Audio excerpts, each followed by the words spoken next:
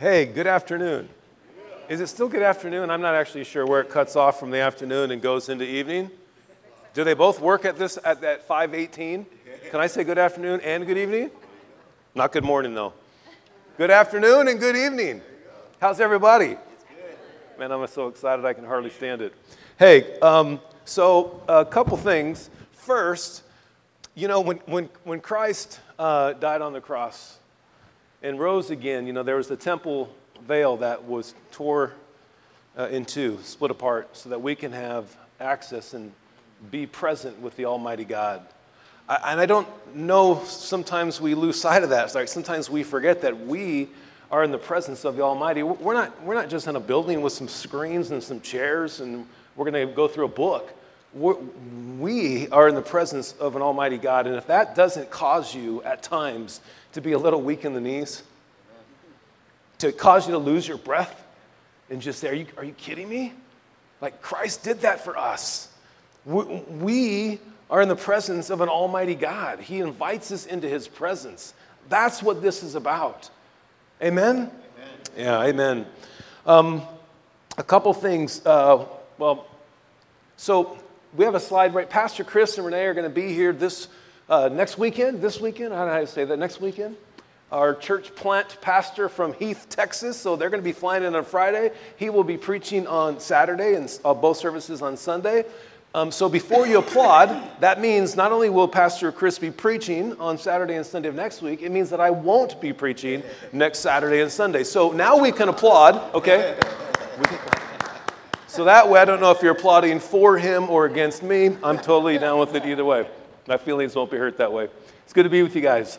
Thank you so much for being here. We are in the Book of Esther. I just love God's Word, man, but I love this story. I hope you're enjoying it. We are in Esther chapter 4. We read out of the New American Standard Bible. That's what we read from and preach from. So if you need a Bible, there's one in front of you. If you need a New American Standard Bible for home, please feel free to take that with you. It's good to be with everybody. God is good. Amen? Amen. A number of years ago, in the state of Texas, ironically, a pilot left the motor running on a plane, and somehow this plane engaged itself and, without a pilot, took off. Sounds like one of my kids. It was flying on its own and stayed in the air for over 90 minutes. Then the inevitable happened. It ran out of gas, crashed, and was totally destroyed. For a while, church people, you can fly on your own. For a while, you can take off and be somebody. For a while, you can act, live like God does not exist. For a while, you can play a little religion, but not be serious about subordinating your life to the Almighty God. And for a while, you can fly. I know that there are atheists and the like, and they look like they are flying. I know sometimes you look at evil people and you say, how come they can be so evil and can fly so high? I know sometimes you are jealous when you look at people who have no respect for deity, for God, and seem to be flying high. Keep watching, because sooner or later they will run out of gas, crash, and be destroyed. When you fly your life without God in the pilot seat of your life, that's what happens. That's why God's word says not to be envious of evildoers, as it says in Psalm 37, verse 1. Just because they are making money and getting ahead by doing wrong, don't become jealous or envious of them. One can fly high on their own for a while, but there will come a point when they will run out of gas and will discover in an abrupt way that there is a God who is Lord over the universe. Can I get an amen? Amen. Jeremiah chapter 12, verse 1 says this, righteous are you. This is Jeremiah, the weeping prophet, wondering to the Lord this question. He says, righteous are you, O Lord, that I would plead my case with you. Indeed, I would discuss matters of justice with you. Why has the way of the wicked prospered? Why are all those who deal in treachery at ease? Why do I share this? Because that's where we're at in the book of Esther when we close chapter 3. Look at the very last verse of chapter 3. What's happening in verse 15 of chapter 3 of the book of Esther? A decree's been declared throughout the entire empire, the entire Persian Empire, 127 provinces, to wipe out every single Jewish person. About 15 million Jews are about to be killed. About 11 months later is when the decree would be executed. In one day, all of them were to be wiped out. And in verse 15, Haman and Ahasuerus are having cocktails after the decree was made. That's why Jeremiah asked the question that he asked. Let's read Esther 4. Esther chapter 4, 17 verses. You ready, church? Esther chapter 4, starting in verse 1. When Mordecai learned all that had been done, he tore his clothes. He put on sackcloth and ashes, and he went out into the midst of the city, and he wailed loudly and bitterly. And he went as far as the king's gate. That's as far as he can go, for no one was to enter through the king's gate clothed in sackcloth. In each and every province, 127 provinces, where the command and decree of the king came, there was great mourning among the Jews, with fasting, weeping, and wailing, and many lay on sackcloth and ashes. And then Esther, the queen, Mordecai's cousin, Esther's maidens and her eunuchs came and told her. And the queen writhed in great anguish. And she sent garments to clothe Mordecai, that he might remove his sackcloth from him, so that she can talk to him inside the palace or wherever she was staying, right? But he did not accept them. And so then Esther summoned Hathach from the king's eunuchs, whom the king had appointed to attend to her as queen, and ordered him to go to Mordecai to learn what this was and why it was. And so Hathach went out to Mordecai to the city square in front of the king's gate. And Mordecai told him all that had happened to him and the exact amount of money, which from last chapter was 10,000 talents of silver, which is about $5 to $6 billion in today's currency. And the exact amount of money that Haman had promised to pay to the king's treasuries to kill all the Jews. He also gave Hathach a copy of the text of the edict which had been issued in Susa, the capital, for the destruction of all the Jews throughout the empire, that he might show Esther and inform her, and to order her to go into the king to implore his favor and to plead with him for her people. Hathach came back and related Mordecai's words to Esther, his cousin, Mordecai's cousin.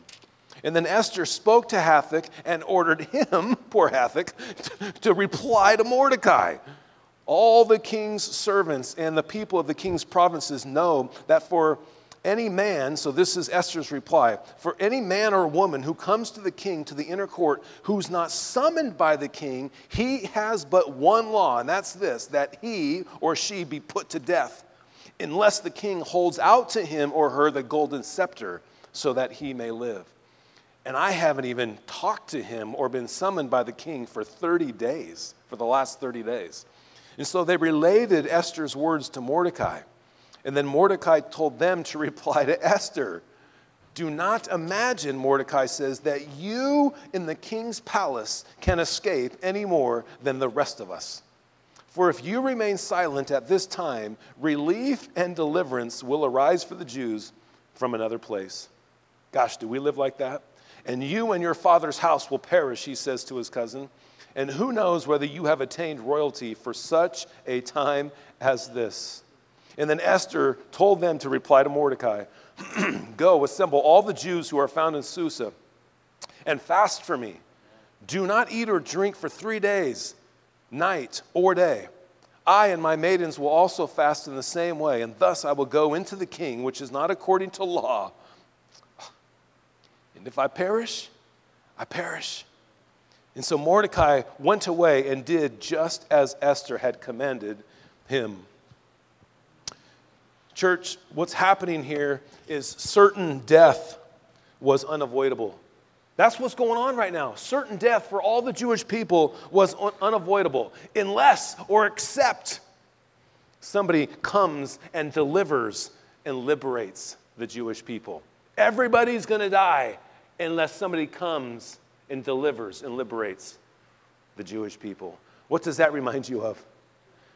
You see in Esther the whole gospel story. Everybody's going to be wiped out unless somebody liberates them. The prideful mistake of one man. Who was that man that made that prideful mistake last chapter? Mordecai. Mordecai was being prideful. We talked about Mordecai was being a punk. I think I said that here. It might have been the 9 o'clock. The prideful mistake of one man, Mordecai, would wipe out an entire nation. Unless there was a deliverer and a liberator. The sin of one man wipes all of us out unless there was a deliverer. Let's pray. Almighty God, we just want to say thank you. Thank you for this book of Esther that just reminds us that you are in control and that you liberate us because of the sin that is inherent within us. Because the sin of one man, Adam, we are born into this sinful nature. And through the story of Esther, you show us how you liberate us and you can deliver us. And for that we say thank you. Almighty God, we just pray that you have your way with us this evening. Continue to mold us and shape us. Thank you so much for your grace as you do so. You're so good to us, Lord. You are long-suffering as we continue to mature in Christ. Thank you for your patience, Lord. Don't give up on us. We're grateful that you won't. And I just pray that we don't give up on you, that our eyes would be continually fixed upon you. For where else can we go, Lord, for you have the words of eternal life. We love you. We thank you in the mighty name of Jesus. And everybody said, amen. So we're just going to do this every week because I just think it's important. I thought it was brilliant for Pastor Dave to do this when we started the book. But here's the theme of Esther. It's always good to remind ourselves of this, right? So Pastor Dave had the theme for Esther. I think we have a slide for that, yeah? Yes, thank you. God's faithfulness. That's the theme of Esther. God's faithful. God is faithful. It's so good to be reminded of that continually. The purpose of Esther is to demonstrate God's sovereignty in all circumstances. God is sovereign in everything. I mentioned a verse maybe last week, it might have been the week before, Job 42:2, if you remember this, where Job says, and Job went through a lot, he says, I know that you, Lord, can do all things and that no purpose of yours can be thwarted. It's just a great reminder for us. Sometimes we lose sight of that, don't we, church? And then the plot of Esther is that God takes a young orphan girl and causes her to become queen of the Persian Empire in order to save the Jewish people from being destroyed. And then, of course, one of my favorite quotes in my entire Christian walk, also from Pastor Dave, is when he said, when he opened up the book of Esther, my dear brothers and sisters, we have a decision to make. Let's not read the book of Esther and think, wow, the Lord sure knew what he was doing in Esther's life. Instead, let's read this book together and realize that the Lord knows exactly what he is doing in your life and in my life. Let's decide that we are going to trust him completely in every situation. That's hard. It's hard. It's just hard. But the Lord in his grace and his mercy gives us stories like this to remind us that he can be trusted all the time. Amen? I think last week I had this quote by Dr. A.B. Simpson, the founder of the Christian and Missionary Alliance denomination. He said, God is preparing his heroes. And when the opportunity comes, he can fit them into their places in a moment. And the world will wonder where they came from. God's preparing you. He's preparing every one of us for something. And when that moment comes, somebody's going to wonder where you came from. And they're going to be so grateful for you as you continue to settle in as a follower of Jesus Christ. God wants to use. We're the body of Christ, and a body has all these different parts. Every one of us is important to the Lord. And then we also talked about how God is in control. When? All day, every day.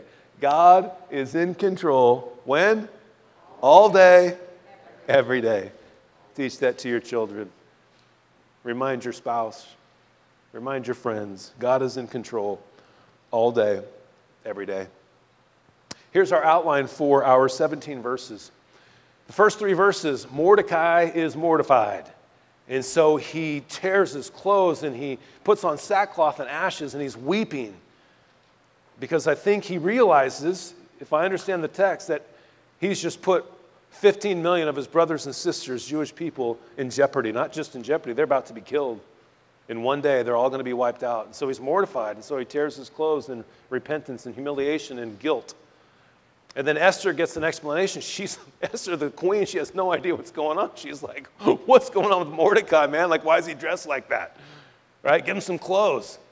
And so Esther gets an explanation. And then Esther gives an explanation to Mordecai saying, I can't help you.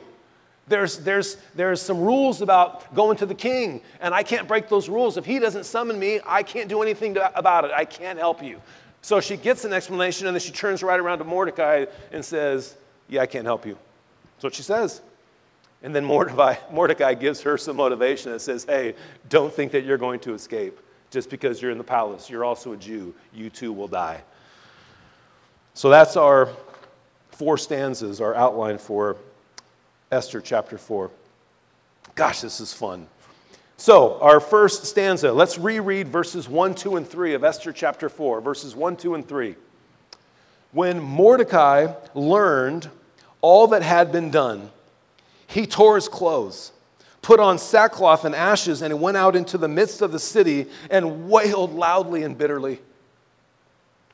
He went as far as the king's gate, for no one was to enter the king's gate clothed in sackcloth. In each and every province where the command and decree of the king came, there was great mourning among the Jews. 127 provinces, everybody's mourning. With fasting, weeping, and wailing, and many lay on sackcloth and ashes. What a bleak picture. It's terrible. There's a statement that many of us have heard of, perhaps we don't know where it's from, but it's from the 1700s British politician Edmund Burke. And he says this, and it certainly applies here. All that is required for evil to triumph is for good men to do nothing. So a decree's made, and we talked about last week how it's a bulletproof decree. It's bulletproof. There's nothing that these people can do. And so the Jews should just say, well, we got 11 months to live. Let's eat, drink, and be merry, for in 11 months we will die. But that's not what they do. What do? They fast and they pray and they beseech the God of heaven and earth for mercy and for grace. These verses 1, 2, and 3, paint a great picture for the church. We see 2 entities acting. In verses 1, 2, and 3, we see 2 things or 2 entities acting the exact same way. Look at verses 1 and 2. Mordecai, what did he do? He tore his clothes, put on sackcloth and ashes, and he wailed loudly and bitterly. And he was clothed in sackcloth near to the king's gate. So he's repenting. He's seeking God. He's mourning. He's grieving. And then in verse 3, so that's Mordecai, that's one person. And then that's compared to verse 3. In each and every province. So you have one person doing one thing, and then you have 127 provinces worth of Jews doing the exact same thing. The decree came, there was great mourning among the Jews with fasting, weeping, and wailing, and many lay on sackcloth and ashes. What a great picture. What does that mean? That you should have moments where you personally are in that place and where you are collectively in that place. And I think it's a lost art. I don't think we weep and mourn over stuff, either individually or collectively, and yet it's what we're called to. It's what's modeled for us. How do we handle a crisis? This is a crisis of epic proportion. And if you saw the sermon title, it was Freaking or Fasting. Are we freaking out? Or are we fasting? Are we going to freak out or are we going to fast? Do we panic or do we pray? When the crisis hits your life, how do you respond? Do you freak out or do you fast and pray and seek God?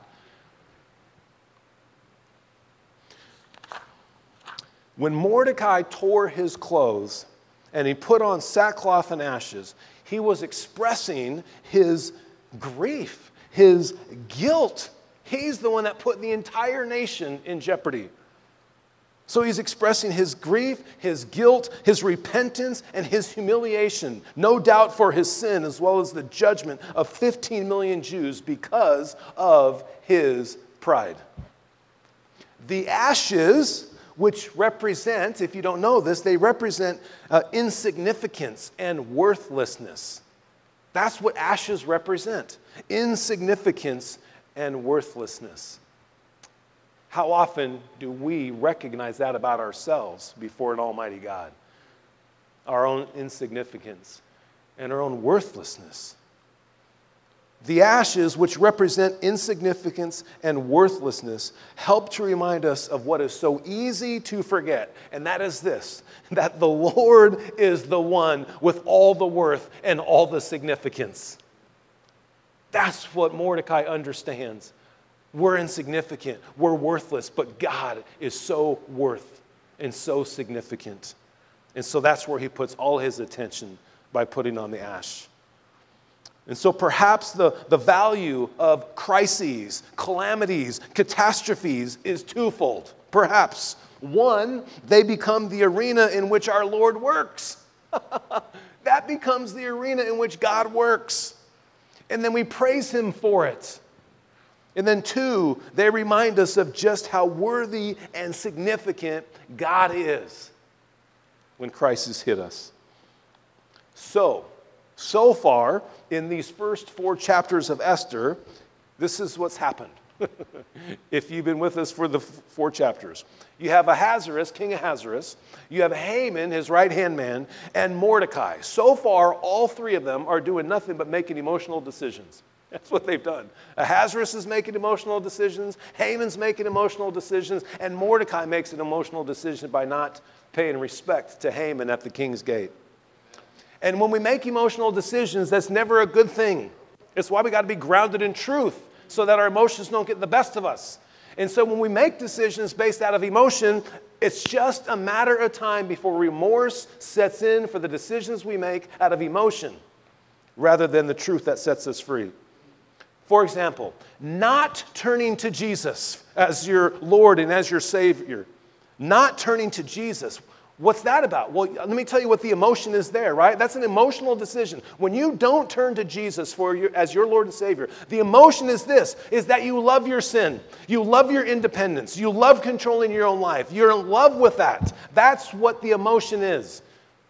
You don't want to be submissive to somebody else. You want to be submissive to yourself. That will ultimately lead to remorse someday. It will. Jesus says as much. Check out Matthew chapter 7, verses 21, 22, and 23. Jesus said, this is crazy, right? Not everyone who says to me, Lord, Lord, will enter the kingdom of heaven, but he who does the will of my Father who is in heaven, he will enter. Many will say to me on that day, Lord, Lord, did we not prophesy in your name, and in your name cast out demons, and in your name perform many miracles? And I will say to them, I never knew you. Depart from me, you who do what? You who practice lawlessness, people who live and practice sinful lives, rebellious lives. God might use them in some crazy way. They might do things in the Lord's name, but they're practicing lawlessness. They're not walking according to the truth of God's word, even though God might actually use them in some crazy way. He's going to say, I never knew you. Depart from me. You're practicing. You're in love with your own sin. You're in love with your own control. I will take a back seat to nobody, God says. Lastly, check out this amazing contrast. Look in verse 2. Verse 2 says that Mordecai went as far as the king's gate. Why? No one was to enter the king's gate clothed in sackcloth. Well, apparently the king's gate has a dress code. And there's no sackcloth. Right? Anyway. There's just certain restaurants I just can't go to because I just don't have a lot of nice clothes. And if I did, which I do, I just don't want to go there. I don't even know what that means. I'm just being an idiot. So he can't go in. So check this out. The king's gate was as far as Mordecai can go because Oriental kings lived in an artificial paradise that sheltered them from the realities of life. don't want to know about that stuff. I'm the king. That was a reality. That's how Oriental kings wanted to live. Keep me away from that stuff. Scottish preacher George Morrison says this. Listen, he says, these kings, must have a good time at any cost. They must live their easy and comfortable lives as if there were no voices calling them. Mordecai's out there, and the king doesn't want to have anything to do with Mordecai's plea. Stay away. I don't want to hear your voice. How opposite from our priestly king in heaven, who welcomes us to bring our burdens and our sorrows to him. Is that an amazing contrast? Ahasuerus is saying, I don't even want you in here. I don't want to hear you. I don't want to hear your negative stuff. I don't want to hear your whining and complaining. And our God says, bring it on. Bring it on. That temple veil was torn too. Come on in. I want to hear everything from you. Ah, how cool is that? Our second stanza. Esther gets an explanation. Let's read verses 4 through 8. Then Esther's maidens and her eunuchs came, and they told her, and the queen writhed in great anguish, and she sent garments to clothe Mordecai that he might remove his sackcloth, but he didn't accept them. And then Esther summoned Hathach from the king's eunuchs, whom the king had appointed to attend her, and ordered him to go to Mordecai to learn what this was and why it was. She wants to get to the truth, what's really going on. And so Hathach went out to Mordecai to the city square in front of the king's gate, and Mordecai told him, what did he tell him? Not some of what happened. He told him all that had happened to him, and the exact amount of money that Haman had promised to pay to the king's treasuries to destroy the Jews. He also gave him a copy of the text of the edict which had been issued in Susa for their destruction, that he might show Esther and inform her. And he ordered her to go into the king to implore the king's favor and to plead with him for her people. So what's kind of crazy, these 5 verses, 4 through 8, this stanza that we're on right now shows all the pieces of this puzzle that we call Esther comes together in these 5 verses. Esther's in place. There's going to be all P words. You're going to love this. This is just the way I'm wired, right? Esther is in place. She's queen. Mordecai creates a problem. Esther's in place. Mordecai creates a problem. Haman wants to purge. And Ahasuerus needs to be pleaded. That's it. Everything. This is all the stories coming together in these 5 verses. Esther's in place. Mordecai creates a problem. Haman wants to purge. And the king, Ahasuerus, needs to be pleaded by Esther to beg for her people.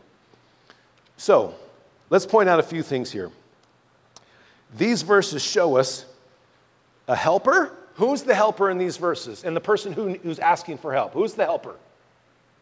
Esther, right? Who's the person asking for help? Mordecai. Okay. Esther, the helper. Verse 5 shows us at the end to go to Mordecai to learn what this was and why it was. Verse 5 shows us that Esther wanted to learn what this was and why it was. The truth.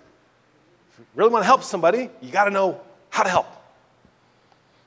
Our ability to truly come alongside others is dependent upon our willingness and our ability to learn the what and the why of the dilemma. Okay? Mordecai is the one needing help in this scenario. Verse 7 shows us that Mordecai, how did he respond? Mordecai told him all that had happened. That means he left nothing out. And the exact amount of money. So Mordecai, so she's saying, what's going on? And he tells her what's going on. Okay, now we have something that can actually work, right? Sometimes we want help, but we say this, but we really mean that, and then things don't happen because we're afraid to be honest about certain things. We hide certain things. We don't really want help. We want to maybe continue to protect our image or live in our sin or whatever, right? So, our willingness and ability, so this is now Haman, or Mordecai, right? Our willingness and our ability to articulate, as it says here, all, and to articulate exactly is essential when we are seeking help.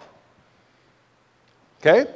So verse 8, now we're going to keep going here, right? Verse 8, she goes to plead to the king. Go into the king to implore his favor and to plead with him for her people. Okay, that Mordecai is directing Esther to go into the king to implore his favor and plead with him for her people. So here's putting it all together. Pleading with our king and imploring his favor requires that we are honest and exact about our stuff. We implore God, we want his favor, but we don't get honest with God. And so Esther's saying, dude, what's going on? What's the what and the why? What and why? What's happening? And then he tells her all, and he tells her exactly, so that she can plead with the king. And I just think there's such a perfect corollary for us. We plead and we want to implore our king, our heavenly Father, but we don't be honest with him.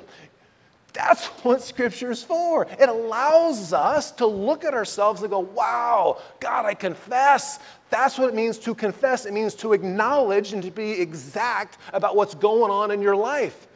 That's why confession is so important. God, I'm sorry. I failed in this way. I fell short in this way. Lord, help me here. Strengthen me in that. Right? I just think it's a great picture for us.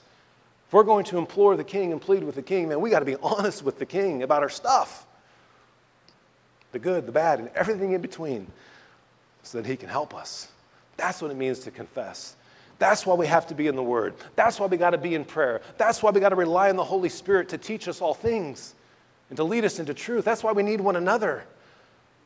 It's because people see things in us that we don't see in ourselves and just say, man, I love you, but that's kind of ugly. Let's talk about that. Our third stanza, Esther gives an explanation. Let's read verses 9 through 12. Esther gives an explanation. Hathach's just got to be tired by now, right? So he comes back and he related Mordecai's words to Esther. And then Esther spoke to Hathach and ordered him to reply to Mordecai. And she says, here's what I want you to say. All the king's servants, okay, right? All the king's servants, not most of them, all of them. And the people, that means all the people of the king's provinces, they know that for any man or woman who comes to the king, who is not summoned by the king, there's but one law, and that person is to be put to death, unless the king holds out to that person the golden scepter so that he may live. Just so you know, it's totally the same in my office. If you come and knock on my office, if I don't hold out, no, seriously, just kidding. It's silver. Thank you. You got that. That's great, Michael. We're like this, you and I. Okay, so unless the king holds out the golden scepters that he may live, and I have not even been summoned, it's been 30 days since I last saw the king. And so they related Esther's words to Mordecai. So here we see, remember last week there was a bulletproof plan? We talked about the bulletproof plan. Here's another one. This is now another. There's now 2 bulletproof plans in place. Oh my goodness, what's God going to do? God must be sweating bullets. Here's the other bulletproof plan. Look at the 3 components of verse 11. Okay, verse 11. All the king's servants, blah, blah, blah. Okay, so here's it. That they know that for any man or woman who comes to the king who is not summoned, they're going to be put to death. That's the first part of the bulletproof plan. Everybody knows this. That's what it says, right? So nothing I can do. I'll be killed. The second part is the king has to hold out the golden scepter. Okay? And then the third part is, I haven't even seen him in 30 days. That's what she says to Mordecai. We're in trouble. That's the bulletproof plan. Furthermore, check out the beginning of verse 11. Those 2 words that I kind of hit on when I read it. All and no. All the king's servants and all the people of the 127 provinces, which is about 50 million people. Everybody who serves the king and everybody who lives in the king's empire, they know that this is how it is. There's nothing, Mordecai, I can do for you or for our people. That's a bulletproof plan. Second bulletproof plan in back-to-back chapters. Look, we are often faced with situations that are or seem hopeless. And that's what we're presented with in chapter 3, and it's what we're presented with in chapter 4, right? We're presented with situations here that seem hopeless. And I just love that that's added in here. Because if all know, if everybody knows, if all the king's servants, it's all the king's servants and all the king's men, is that Humpty Dumpty? If all the king's servants and all the people in the provinces, that's what that verse says, if they all know this is a bulletproof plan, then when it doesn't work, who gets the glory? God. That's what he wants us to know. You all know that there's a bulletproof plan in place. So when it doesn't go according to that bulletproof plan, the only place we can look to is up. That God, he knows what he's doing, doesn't he? Church, my brothers and sisters, our God is awesome. And he wants us to turn to him in every seemingly hopeless situation, even or especially when everybody knows there's no way out. All know that this is a bulletproof plan. There's nothing the queen can do. That's when he wants us to turn to him. The Lord wants for us to realize that he works how he works, not as the world works. When everybody knows there's a bulletproof plan, the only thing we conclude is God's saying, hey, I work how I work. I don't work how the world works. Yes, Lord. That's why when I'm in the presence of God, my knees shake and I just want to drop and bow and worship, and I'm just amazed that God would allow me to be in his presence. Our last stanza, our fourth stanza, verses 13 through 17. Let's read those, church. Then Mordecai told them to reply to Esther, hey, Esther, don't imagine that you in the king's palace can escape any more than the rest of us. If you remain silent at this time, relief and deliverance will arise for the Jews from another place, and you and your father's house will perish. It's not clear why. What that really means is that might just be Mordecai's just saying, hey, why would the Lord spare you if you're not trusting him? Anyway, you and your father's house will perish, and who knows whether you have not attained royalty for such a time as this. He's just reminding Esther, like, look what all God's done to place you in this position. Maybe that's why God's been doing it. Then Esther told them to reply to Mordecai, go, Mordecai, assemble all the Jews who are found in the capital of Susa and fast for me. Do not eat or drink for 3 days, night or day. I and my maidens also will fast in the same way, and thus I will go into the king, which is not according to the law, right? It's not according to their bulletproof plan. And if I perish, I will perish. And so Mordecai went away and did just as Esther had commanded him. Mordecai gives Esther a wake-up call. He says in, where am I at? Verse 13? Yeah, he says, tell Esther, don't imagine that you're going to escape any more than the rest of us. Like, wake up, girl. He gives her a wake-up call. Verse 14, he says, who knows whether you have not attained royalty for such a time as this? See, the Lord knows his reason or reasons for why you and I have attained anything. He knows his reasons for what and how or anything that you and I have attained. Do we submit what we have attained, which is what he's allowed us to attain? You get that, right? Do we submit what we have attained to the one who allows us to attain it? Or does it somehow become ours? Clearly, the Lord placed Esther as queen for a reason, clearly. But the Lord, listen, do you think the Lord is depending on Esther?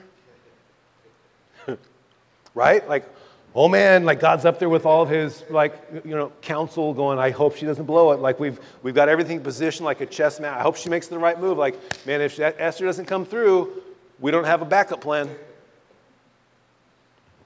The Lord's not dependent on Esther.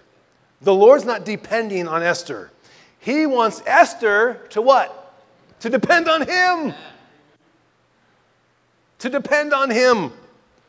Look at verse 14, the first part of 14. If you remain silent at this time, relief and deliverance will arise for the Jews from another place.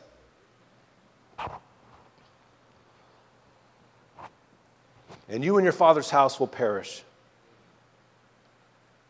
And who knows whether you have not attained royalty for such a time as this. Go to James chapter 4. Go to James chapter 4. It's after the book of Hebrews in the New Testament. Hebrews, James chapter 4.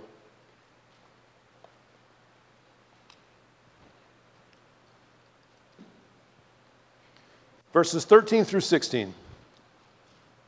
James writes, he says, come now, you who say, today or tomorrow we will go to such and such a city. And he's writing to church folk, right? Today or tomorrow we will go to such and such a city and spend a year there and engage in business and make a profit. Yet you do not know what your life will be like tomorrow. You are just a vapor that appears for a little while and then vanishes away. Instead, you ought to say, if the Lord wills, we will live and also do this or that. It's up to him. But as it is, you boast in your arrogance, and all such boasting is evil. And that's what Mordecai is trying to say to Esther. Hey, look, this isn't about you being queen. It's got nothing to do with you. And so he recalibrates Esther. Let's reread. Go back to Esther chapter 4 as we wind this down. Let's reread verse 13. Then Mordecai told them to reply to Esther, do not imagine that you in the king's palace can escape any more than all the Jews. Here we are given another example of how the sin, Haman's pride, or Mordecai's pride, how the sin of one affects all of us, no matter how favorable things are. That's what that verse is telling us. When Mordecai told them to reply to Esther, don't imagine. So this is the gospel message. Don't imagine that you in the king's palace, no matter how much favor your life has, don't think that you'll escape unless you give your life to Jesus Christ. Don't even imagine. Romans 5, 18, 19 says this. So then, as through one transgression, there resulted condemnation to all men. We see in the book of Esther the gospel message for all of mankind. Just like through one transgression of Mordecai, everybody was in trouble. Everybody's lives were in jeopardy. So Paul writes to the church at Rome, just through one transgression, through Adam and Eve, there resulted condemnation to all of us. Even so, through one act of righteousness, there resulted justification of life to all men, what Jesus Christ did on the cross. For as through the one man's disobedience the many were made sinners, even so through the obedience of the one the many will be made righteous. This is what's happening in the book of Esther. It's just another picture of all of us being in trouble because of the sin of one person, and all of us being out of trouble if we would confess our sins and look to the one person, the person of Jesus Christ. Such a great picture. So, in closing, as this chapter 4 closes, it's safe to say that things are in chaos. Things are in chaos. They're all about to die, and people are fasting and praying, and Hathick's going back and forth between Mordecai and Esther. Esther doesn't even know what's going on. People are confused at the end of chapter 3 in the city. But in the midst of the chaos, the chapter concludes the same way that it began. It concludes the same way it began. People are praying, people are fasting, and they're united in one voice, all focused on the Almighty God. Is that fantastic? One commentary says this, and I'll close with this quote. Prayer is one of the chief instruments God uses to change history. Hasn't changed yet. We're only in chapter 4. We're left in this chaotic situation. What's going on? Everybody's about to die. But chapter 4 starts and ends the same way, and that is Mordecai and every Jew and every province is fasting and praying and seeking the heart of God. Because prayer is one of the chief instruments God uses to change history. Isn't that cool? Love it. Chris, why don't you work your way up? I'm going to pray for us as we close our time. Chris is going to close us in song. If you need prayer, our prayer team's available down here to my left. Let's pray. Almighty God, Lord, we're just amazed by you. You don't depend on us. You use us. You allow us to be used by you. In spite of all of our brokenness, in spite of all of our weaknesses, and in spite of all the ways that we turn our backs on you and against you, you use us. But you do that so that we will depend on you. Not so you depend on us, but we depend on you. And you do amazing things when we humbly allow ourselves to depend on you and just say, Lord, here I am. Use me, this broken, empty vessel. Lord, thank you for Esther chapter 4. Thank you for this book. Thank you for the reminder that you are a God who is in control all day, every day. It's in your name we pray. Amen.